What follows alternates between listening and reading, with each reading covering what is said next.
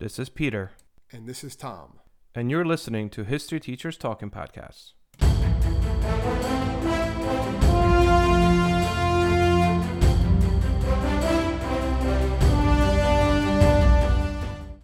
All right, Tom, quick question. Do you remember the first time you cursed in front of your parents? Probably had to be a teenager, probably. Yeah.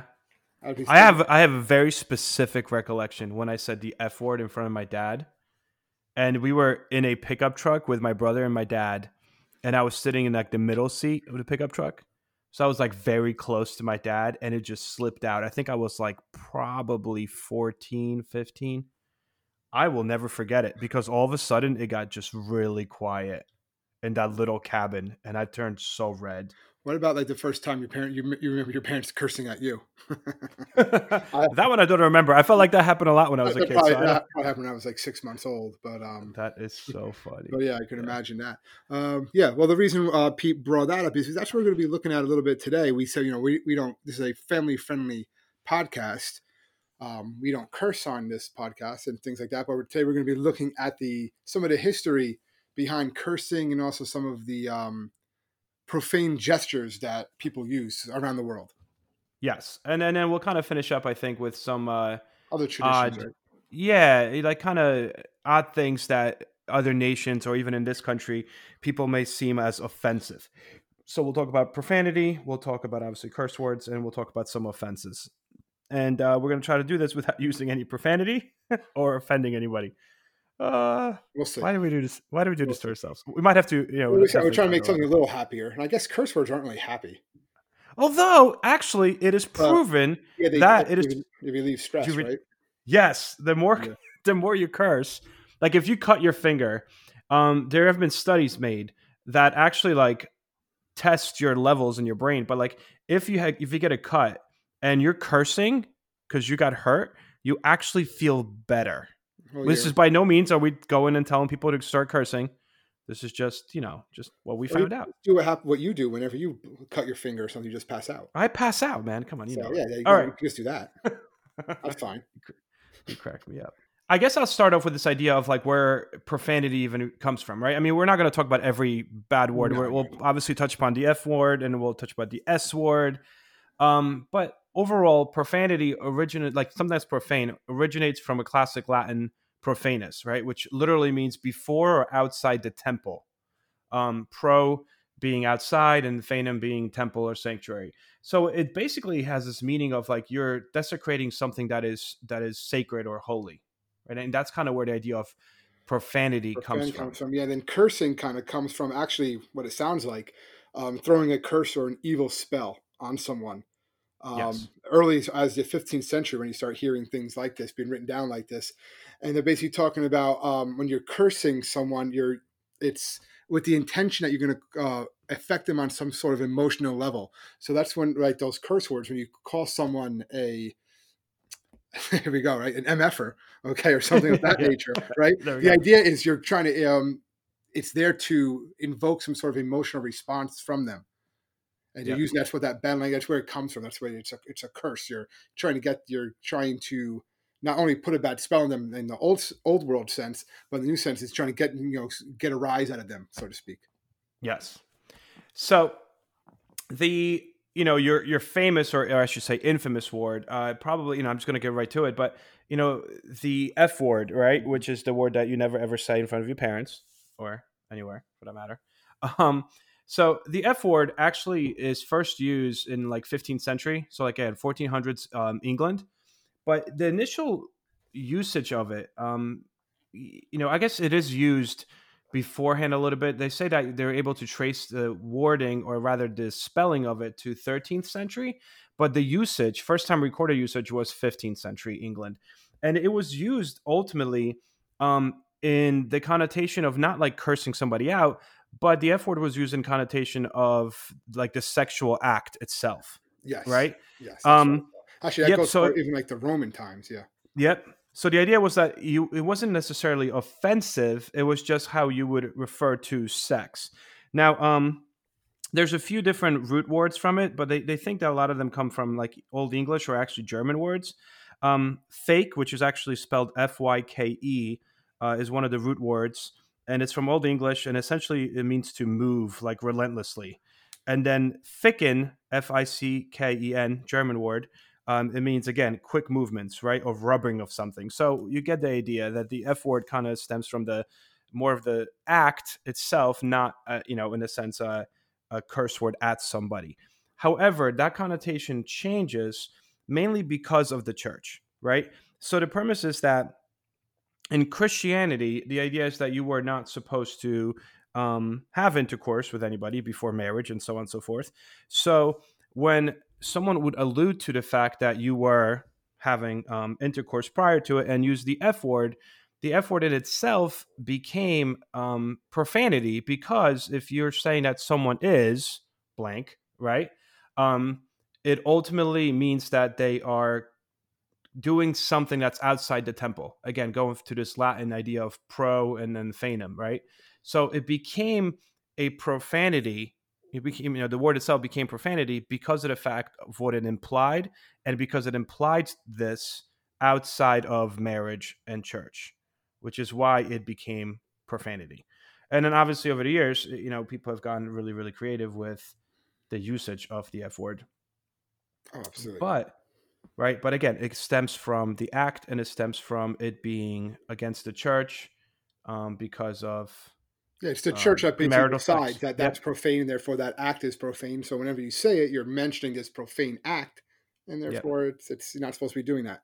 So that kind of Yep. bridges in, if you don't mind, Pete. Well, Yeah. one of Go the ahead. stories that I always it's debated whether or not this is fact or not. You're going to find that some say it is, some say it isn't. But we're talking about the F word, the way that's used to show the F word all the time, which is the middle finger, Hmm. giving someone the middle finger. And there's a bunch of these different accounts on how this came to be. Why does a middle finger mean what it means? And, if you've ever been driving a car, especially around here in Jersey, you see the middle finger quite a bit. It's just something that kind of happens. And one Yep. of the ones that I remember hearing about, and then I did some research, and again, it's debated, but it makes for an interesting story.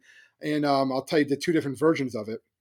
Is it actually dates back to the 15th century, 1415, the year in France during the Battle of Agincourt, which is this famous battle of the Hundred Years' War, one of the wars between France and Britain.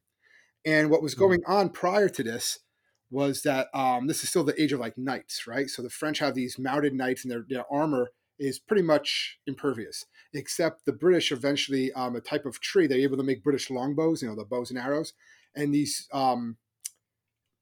archers are very well trained. They're able to actually generate enough force with the bow and arrow to pierce French armor. What happened was these individuals, because they used their middle two fingers, their middle finger and their ring finger, to use these bows, and it was a technique that was called plucking. Okay, Hmm. so they would pluck these bows and then use them to kill the French soldiers. So what happened was whenever these archers were captured in battle, they were often tortured. And even if they were released back to their family, because that's also how things happened back then. I guess we can always do a podcast on that, like medieval battle. You would like auction the soldiers that were caught back to their families for money, for ransom. But they would always, because they were so worried about it, they would always cut off their middle finger. That's what they would always do. So they would be unable to pluck their bows as time went on. So as the story goes, or how it happened was at the Battle of Agincourt, there's the British are held up on this hill in this fort, and there's thousands of French soldiers surrounding the battle. They know they're outnumbered the British like 5-1. So there's no way the British can win this battle. But what happens is the French wait, and then while they're waiting the whole night, they are screaming to the the English, saying, we're gonna come in there, we're gonna kill you, all these horrible things. And then it rains. It rains really, really bad.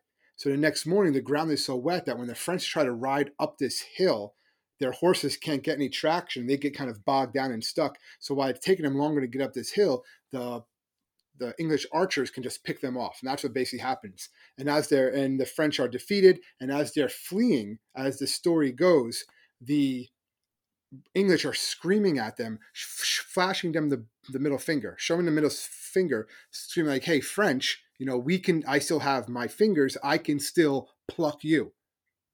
That's supposedly how the Okay. story goes. I can still pluck you. Look, I have my finger. And the idea is that over the centuries, that the P becomes like anglicized with the PH sound, and then becomes this more anglicized further with just the F, and then there you go, and then you get the FU basic Hmm. thing. And it's been debated and it's been argued. There's not a lot of history on how that happened, where it came from. The other argument for FU, I just thought that was a cool story though too. Yeah, it is. Yeah. Right. So if basically when you start flipping people off, you're not saying "fu" to them. You're saying I can shoot you with a longbow, just like the British did at the Battle of Agincourt against the French in 1415. So I'm it's gonna kind try of, that next time. it's like Someone a gets me historic. angry. It's like I could shoot you with a longbow. yeah, but then like your students are going to start doing it too. They're going to be, hey, Mister. Yeah, no, yeah, maybe not. Yeah. Maybe not. Maybe not. But probably what they said. This next one kind of carries into what you were talking about, Pete, with the whole gesture of it being phallic in nature, the Mhm. middle finger. And it was the idea, again, it's more of a sexual threat to that person because you're taking, this actually dates back, they found writings of this all the way back to 400 BC, which in a Greek and Roman paper, they were able to find it. They talked about the Romans used a lot of image of male genitalia to ward off evil spirits. So by extending the third finger from a closed fist, that's making that same threat to somebody. That was the argument there. So there's a lot of like history just behind. Again, this is these little gestures that people do. Let's face it. People do Yeah. these things. There's a lot of history behind this. There's reasons why these gestures are known and that they're And done. they exist. Yeah. Yep. And it's interesting because when I was again probably around 11, 12 years old, we were driving in a car. It was dark, and we were coming back from the mall with my family.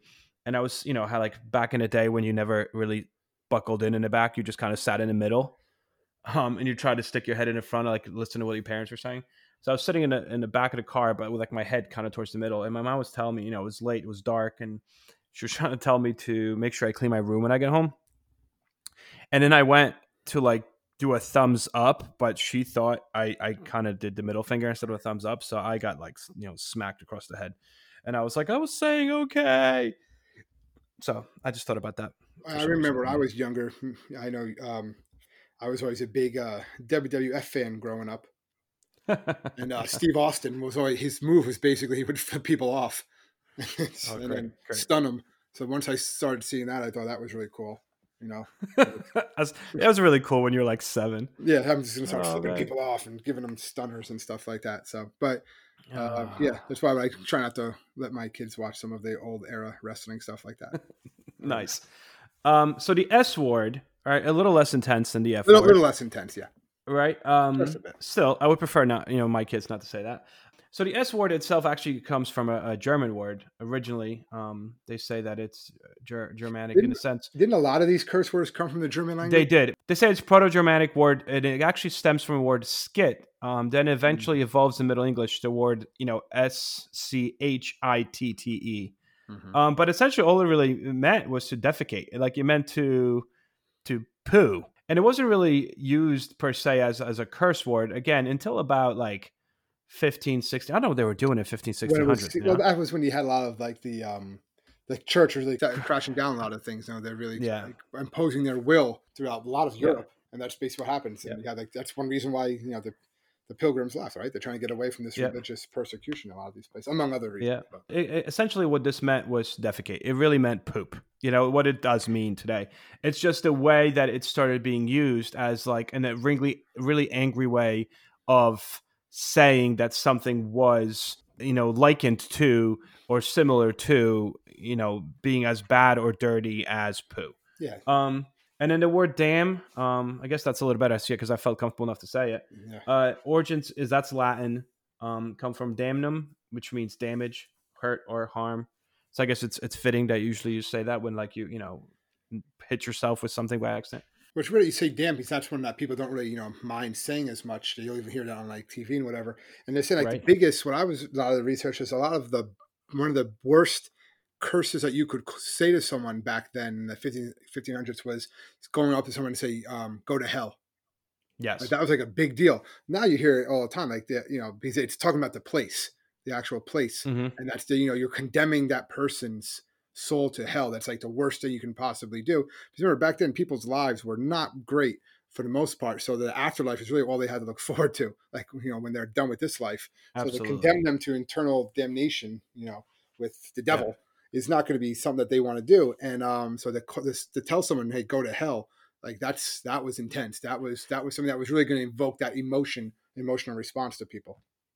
And I think that's really reflective of the fact that certain words kind of lose their profanity. Oh yeah, Especially someone told that to me now, the I'd be more like, secular, I didn't know the what more you're talking about. secular we become, like the Yeah. less religious we become as a people. Mhm. Ultimately, a lot of these words kind of, again, some of them are still taboo in a sense of society, but they're a lot more common than they were. Like even the idea in England, one of the biggest words that was very much considered bad was bloody, like bloody hell, Yeah. like you're saying. And the idea of like bloody, just adding that to the word hell. And today, again, like just look at Harry Potter movies. I mean, that's all you hear is bloody hell. But if you said that in like, Middle Ages England, like you said, that would have been extremely offensive. Today, when we talk about curse words, right? Some of the statistics say that recorded conversations reveal that an average of roughly 80 to 90 words that an average person speaks each day, right, are swear words. 80 to 90 words that we speak are swear words, which equates to about 0.5 to 0.7% of all words, right? In comparison, first person plural pronouns like we, us, or our make up 1% of spoken words. So I guess it's not So that much. Or you think about all the words you say in one day.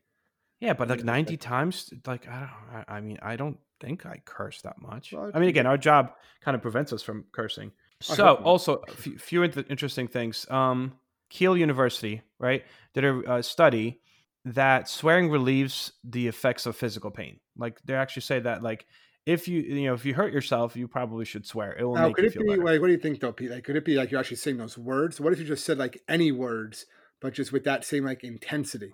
You Right? know, Like if if you you're just kept on like, screaming, orange juice, when yeah, you I like was gonna stuff say your tongue, crumbs, like would that do crumbs. the same thing because you're just kind of like letting out that That rage, anger? that Yeah, anger, or maybe. I don't know. Maybe. I'm sure they've done studies with this, but I'm gonna try Oh, it they next time. definitely have.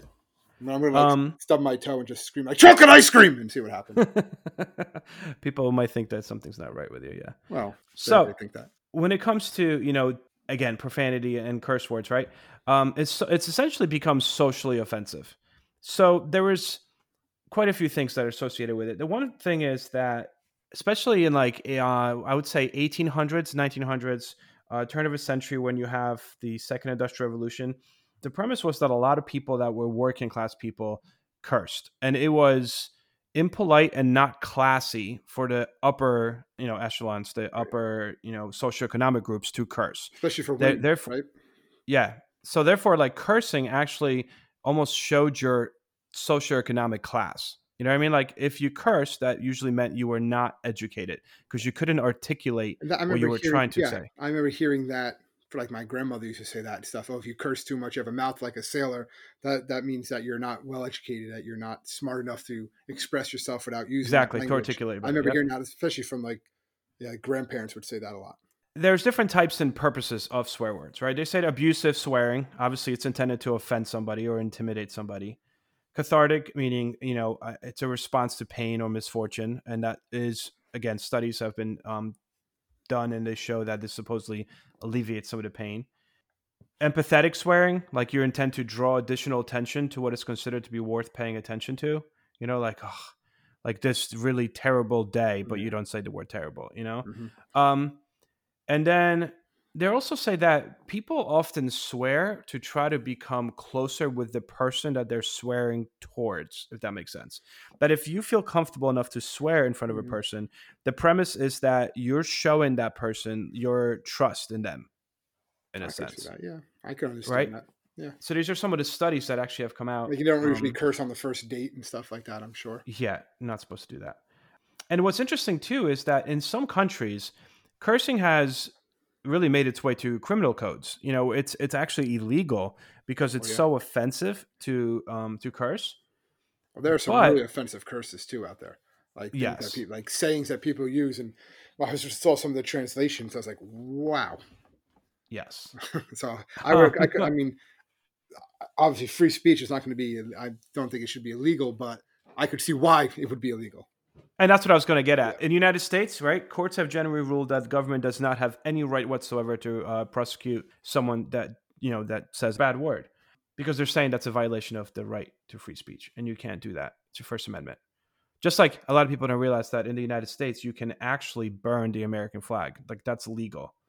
That is considered your freedom of speech, non-verbal freedom of speech. So similar here, like if you go on the street and you just start screaming the F word, you can't necessarily get arrested for screaming the F word. However, you could probably get arrested for, like disturbance of peace or something like Yeah, that. there's ways around that. Like when we did that one on the weird laws, I do remember seeing certain things like you Yeah. weren't allowed to curse in public at a certain time or curse outside of church during these hours. But again, you're going to get more.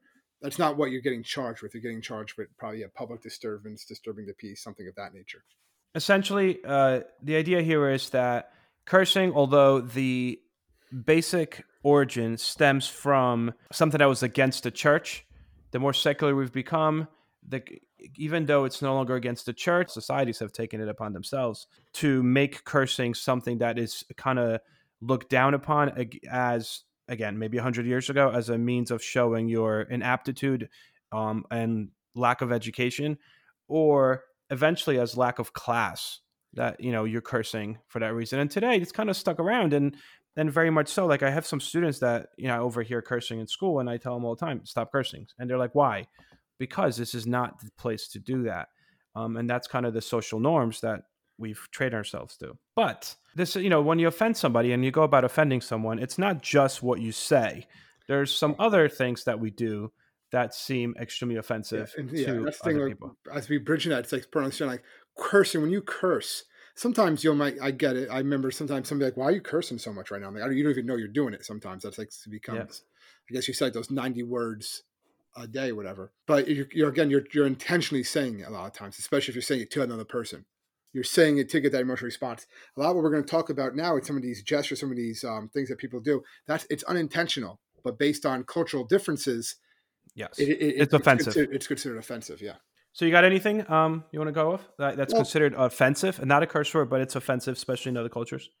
well, the one that kind of stuck out to me was out in several cultures around the world, particularly in parts of Europe. It's actually considered disrespectful to wear sweatpants or flip flops out in public, Okay. and that just made me think of like again, just like going to work and with all like the students and just seeing people. You go to you go to the store, go everywhere around, and that's all people are really wearing. Especially if you do happen to go out now during the pandemic, most people are just wearing just anything comfortable. They're not getting dressed up to go out. The Battle of Waterloo was one of the most famous turning points in world history. But what happened next? My name's David Montgomery, and I'm the host of The Siècle, a history podcast that tackles exactly that. Join me as I cover France's overlooked century in between Napoleon and World War I. The Siècle, spelled Siecle, is part of the Evergreen Podcast Network and can be found wherever you get podcasts. And again, that idea is that you're looking sloppy. Again, this is mostly in Europe and Japan, from what I saw. That sloppy appearance is considered disrespectful. And if you see someone, if like a family member sees you out like that, you're bringing shame to like the whole family. It's not just you. I thought that was kind Wow. of interesting. Another one that I found interesting that is considered offensive, and it wouldn't be considered offensive in the Western cultures, because when you think about Western cultures, we use toilet paper. You probably heard this one, but using your left hand for anything, if you're seen using your left hand for anything in certain cultures, it's considered extremely offensive, particularly in Africa, different portions of Africa, India, and Middle East. It's kind of like a slap in the face if you try to touch someone or put your left hand on them, and mainly because of the fact that those cultures in these areas of the world don't necessarily use toilet paper. So they tend to use their left hand in lieu of toilet paper.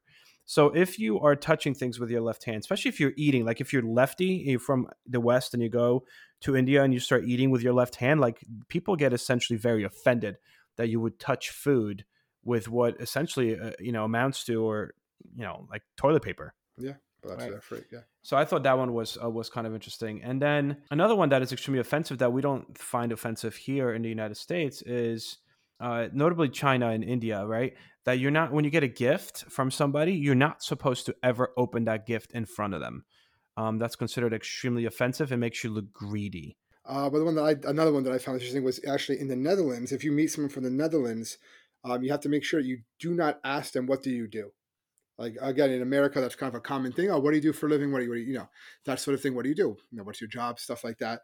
It's actually considered insulting because the idea is that Netherlands is kind of a socialist country, and you feel like they're kind of almost pigeonholing them. You're being classist. You're saying, you're only going to see them if they say, oh, they're an engineer. You're only going to see them as an engineer.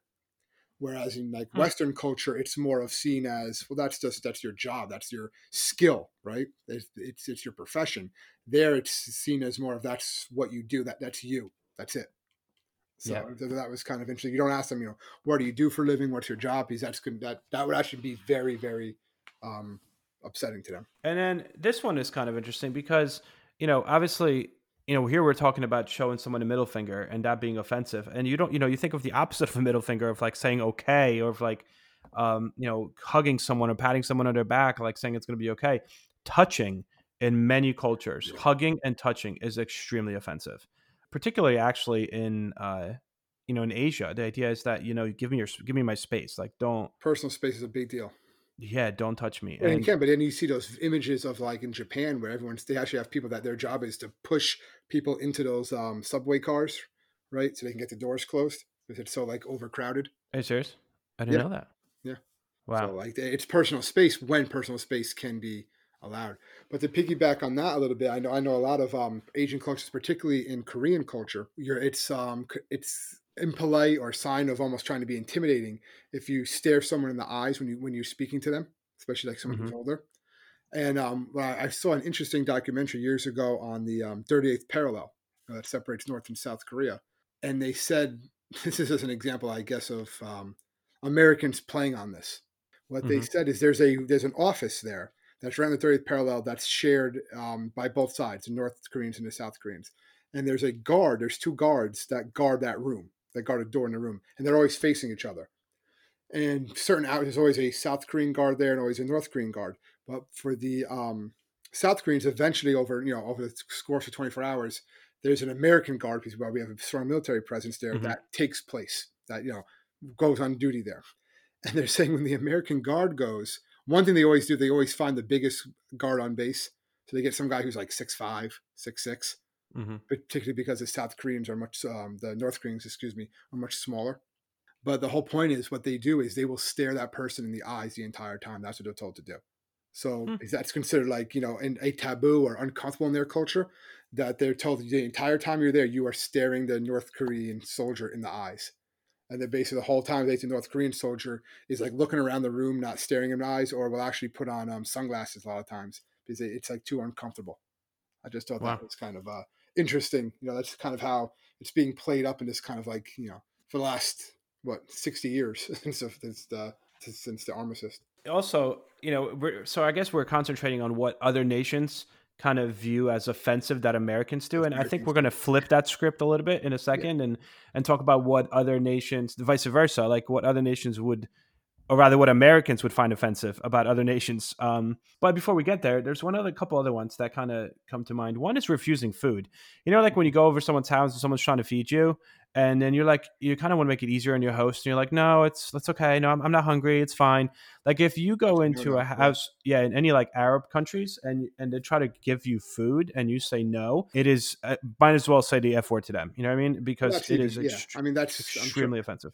That's also, crazy. Dating and marrying into an Italian family, I can tell you if you try to refuse food there, even if you take the food, but then if you're just refuse even more food, it was kind of difficult. I always thought like I could eat, but it was nothing compared to when you start getting indoctrinated in that. But it's the same thing. It's the same thing. It's considered insulting. It's like there's only so much lasagna I can eat before the main course comes out. Like, but yeah, if you're refusing to eat, that's a big deal. That's a big deal, definitely. And since we're on food, like they say that in the United States, people live to work, versus in other countries, people work to live. And because of that, in the United States, people are always on the go. They're always working. And that's why you have this growth of this, like, these like shakes or quick like bars, meal replacement. Meal on the go.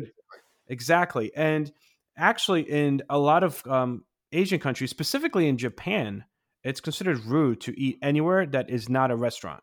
Like you cannot eat in public. That's like if you're on a bus.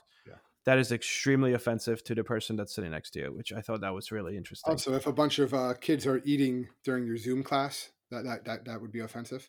You don't even want to. You don't wanna go there? Many times I have to wake kids up. I'm like, please wake up. Well, Wake that's up. like, Wake up. I'll be right back. My soup is done in the microwave. I'm like, Yeah, I got someone making muffins the other day. yeah, probably. Yeah, they're baking a lot. Muffins. Good. Yeah. I Staying was like, busy. you know what? Just as long as you bring some in tomorrow. It's okay. Staying busy. So I think a good segue into the flipping that coin and what we will find offensive in the United States that is not so offensive in other countries. Yeah. Because let's face it, as Americans, we pretty much we offend a lot of people pretty much all the time. Yes. So let's look at it the other way. Like what offends Americans that, are not curse words, actual offenses.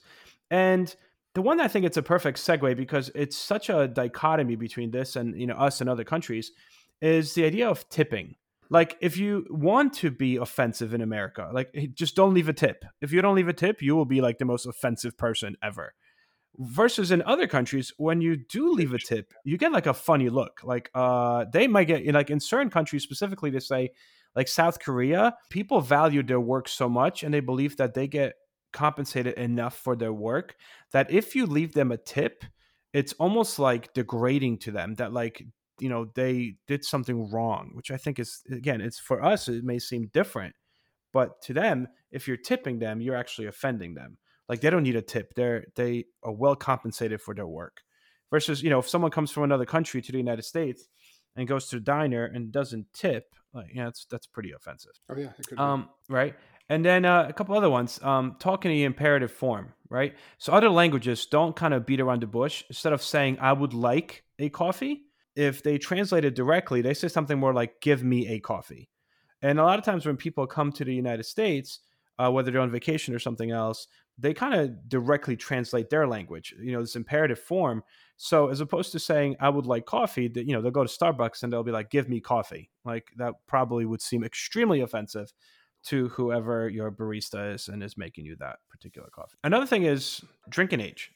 Drinking age in the United States is strictly 21 versus in Europe it's 18. And it becomes very offensive if someone as an adult offers someone in the United States a drink but they're below the age of 21 That and should an be a adult crime offers too. a drink. Forget about being offensive, right? Is that a Yep. crime? Yeah, it is. And did you know that actually the drinking age is technically 18, but the federal government subsidizes states for their roads and infrastructure to keep it at 21. 21. Yep. So actually, it's 18 in every state. It's just the federal government because it's a reserved Right. law of the states. Well, it was So 18 it was. quite Then they some switched time. In it. the 80s, they switched it. Yeah, Yeah. to 21. But when they switched it, which I thought was really interesting, is the fact that like it's technically still 18. Just the states enforce it to 21 due to the fact that they get federal grants and money, which I thought was kind of interesting. That's just how- Another thing, so Eventually. Americans are kind of prude in the sense that we get very offended by nudity, and Europeans, for example, do not. Right? So, like letting kids play naked, whether it's in a water fountain somewhere or it's on a beach. If someone's a little kid and they run around naked in Europe, like you don't think twice about it. They're like 2 years old, 3 years old, whatever. In the United States, we get extremely offended through nudity, regardless of the age, but it's particularly young nudity. So while you might have someone in a fountain outside in France at the age of 3 playing around naked, in the United States, that would be a big Very good. Yeah, that'd be a big offense. no. Oh, that would be again. That could be a crime. Yep. You could see. I absolutely. could see someone getting in trouble for that, letting their kid do that. Depends on a lot of factors, obviously, but you could definitely see that. I wouldn't be surprised if there's definitely cases with that's what happened. I did find one that I thought was kind of interesting because it offends some Americans, but not all. Which all these too. Some Americans aren't going to care more than others. But one that I found interesting because I don't think I've been called this before. It didn't offend me, but I could see. I guess it could offend other people. Is calling an American a Yank. Okay. If you call them a Yankee or you call them a Yank, they said that probably if you're from the North or Northern state, it's not going to offend you. You're not even going to realize it. But if from the South, to call someone from the South a Yank or a Yankee will pretty much drive them crazy. They're saying that it's a seen as a big time slur to them because of all Civil War connections and stuff like that. So I thought that was kind of interesting One, because again, like it kind of shows like how the lines are drawn. Out. Certain people are going to get offended by it, while others are just not even going to realize it. Or be like, oh yeah, yeah, I'm a Yankee. Oh cool, Derek Jeter, awesome. Yeah, why not? Like that Hmm. sort of thing. So that was interesting. So another thing that is interesting, and it's funny because I say this to my kids, and again, my kids are like 12 and 9, and we always laugh that every time it's my wife's birthday, she like celebrates another anniversary of her 27th birthday, right? And they're like, well, how come mom doesn't want to say how old she is? And I say that, well, because it's kind of rude to ask a woman her age. And it's kind of offensive if you ask a woman how old she is. And then my one son's like, but I know every girl in my class ages. I'm like, well, that's different because you're in 7th grade and you kind of have an idea. But in the real world, it's actually offensive to ask a woman on her age, and that stems from this idea, kind of women's rights idea, that women are mostly judged by what they look like, or at least were judged by what they look like. And to a certain extent, they still are in our society and Western societies. So when you ask a woman how old she is, that's assuming that you only care about her looks and not her intelligence, and therefore that is considered rude. Okay, So I thought makes that was, sense. I thought that Okay, was so really yeah, fun. I know you never ask. I remember always hearing that you never ask a woman their age, things in that nature. It's supposed to be like kind of like a guarded secret, I suppose. Yeah. Yeah, and talking about women in a sense, do you know that they say that if you're a female and your name sounds like a male, right? You sound like your name is Billy. You know what I mean? Mm-hmm. There's actually guys who like, so you think of like you have more of like a guy name versus a girl name, and you put that on a resume, the statistics of you getting a callback go up significantly if you're a girl with a guy sounding name. When they say that there's no more discrimination in the workforce, it's just crazy because clearly Well, no, that's there's not the laws case. that prevent it. That doesn't mean it doesn't still happen. It's a big Exactly. difference. Big difference. Right. It kind of other things that we find, again, going back to this idea of like nudity, which we find extremely offensive. In other countries, you could go on a beach and see a woman sunbathing topless. In the United States, like, not only is that frowned upon, offensive, but you will actually get a ticket and you could end up in jail. All right. You have anything else? Well, I saw, like I was talking about a lot of other ones. They said that things that offend um, Americans is actually if you talk negatively about their country. That like we're allowed to complain about our country, but you better not complain about us. I Hmm. thought that was always interesting. And I'm like, yeah, I do. I can kind of see that. They said Americans have a very sense of like loyalty to their country that like they can say whatever they want about it. We can criticize the president, we can criticize anything we want, but you better not. And that's kind of Yeah. the goes back to the idea that like when you go to other countries around the world, they're not going around saying how they're the greatest country ever. Where that's a Yeah. very American trait. And that's one reason why a lot of times Americans are viewed as being rude when they go to other cultures. Not that we're going there and screaming we're the best and stuff like that, but that's the perception. And because again, whenever you hear speeches, it's not just God bless America, but it's the greatest country on earth, the greatest, the beacon of hope, the beacon of democracy type of ideal, and that can turn a lot of people off. So they're going to Yeah. just view that negatively. So if they criticize the United States, that upsets a lot of people in the United States. Say, how dare you criticize us out of Yeah. all the other countries? You're going to criticize our country, and that gets a lot of anger. Basically, it's going to lead to curse Yeah. words. See, full circle. That's funny. And the same thing actually goes for sitting through a national anthem. Americans get very Oh yeah, offended, which is why everything has been going on in the news for the past yeah, couple of with years. kneeing at the national Yep, anthem and stuff national like that. anthems, Such a hot. because It shouldn't. It's a big issue. It's a big issue. Yeah. very, very big issue. And in a lot of countries, are not as intense about their national anthem. The United States takes it very, very seriously. A couple other ones before we call this a day. You probably see this in the movies a lot, but kissing people on the cheek, like that's kind of a no-no in this country. A lot of people, when you come from Europe, especially I know when my family used to come in to visit, they do the whole like kiss on one cheek, kiss another cheek, and then go back to the original cheek. Like whether you're a guy, kissing a guy, girl kissing girl, it doesn't matter, right? You just do like the three kiss thing. And Americans very much like, yeah, no, like don't put your mouth on my face. Like even when they do like the whole kiss on a cheek thing, they don't actually kiss. They just do It's like kind of that, just like we they just do don't. that whole Yeah. like hug and like the air kiss on a cheek versus in other cultures, they like, flat out It's kiss fun. you. Their spit, their saliva exchange. Yeah. Ugh. You got to wipe. I remember obviously that's not something that my family did at all. But I remember meeting friends and stuff like that, and they would like their families would come over and do that. And I was like, I'm not going there anymore. Like that was just like, I wouldn't say it offended me, but it definitely made me feel uncomfortable. You'd be like, oh, here comes that ant. Here you go. This is what's going to happen type of thing. That's funny. And then I figure maybe we could finish this one. In the United States, Americans kind of find it offensive when they encounter people speaking another language. Like if you're in a store and you hear people speaking another language, people are like, look at you like why you're speaking, like I don't understand what you're saying. If you're in America, speak English type of thing. Yeah, you hear a lot of that, which is kind of hypocritical in a sense, because the United States actually does not have a national language. A lot of people don't know that. Yeah. We don't have one. People are like, well, if I ask my students, what's the national language of the United States? And they're like, English. I'm like, wrong. There is no such thing as a national language. The Constitution does not grant or specify a national language. English is the most common. Most things are spoken in, most common, but it's not it's not the national language. There never will be a national language. Nope, not in the Constitution, not unless they put an amendment. Don't see that happening anytime soon.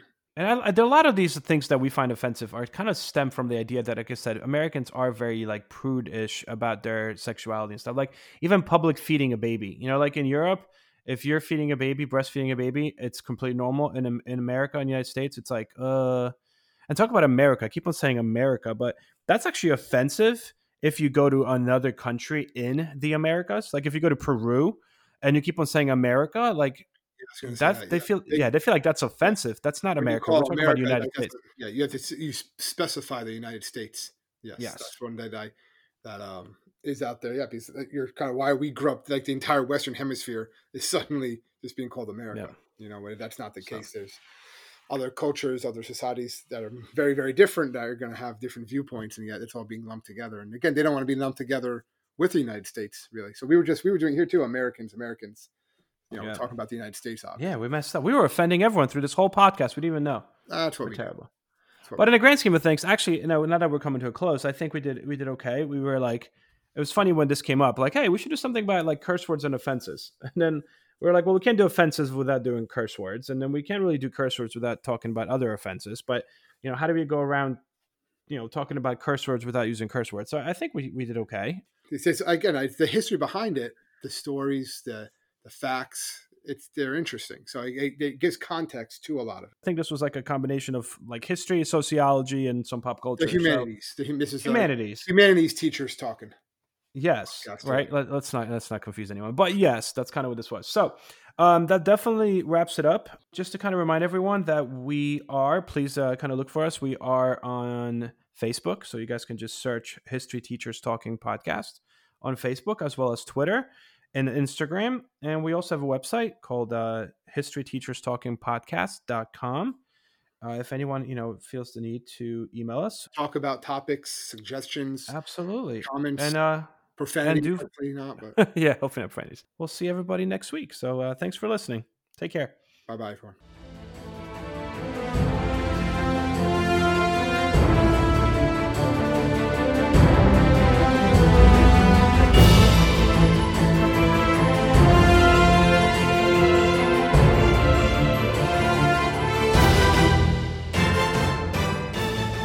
I hope everyone enjoyed our podcast, and if you would like to email us, you can do so at historyteacherspodcast@gmail.com. Hello, my name is Peter Zablocki, and I'm a historian, author, and college professor. I'm thrilled to invite you to check out Evergreen Network's History Shorts podcast. Every Tuesday and Thursday, join me on a journey through time, exploring the little-known and hidden gems of history. In each bite-sized episode, I'll dive into my original research to bring you intriguing historical curiosities you've probably never heard of, uncovering the fascinating stories that have shaped our world, from forgotten figures to overlooked events. And the best part?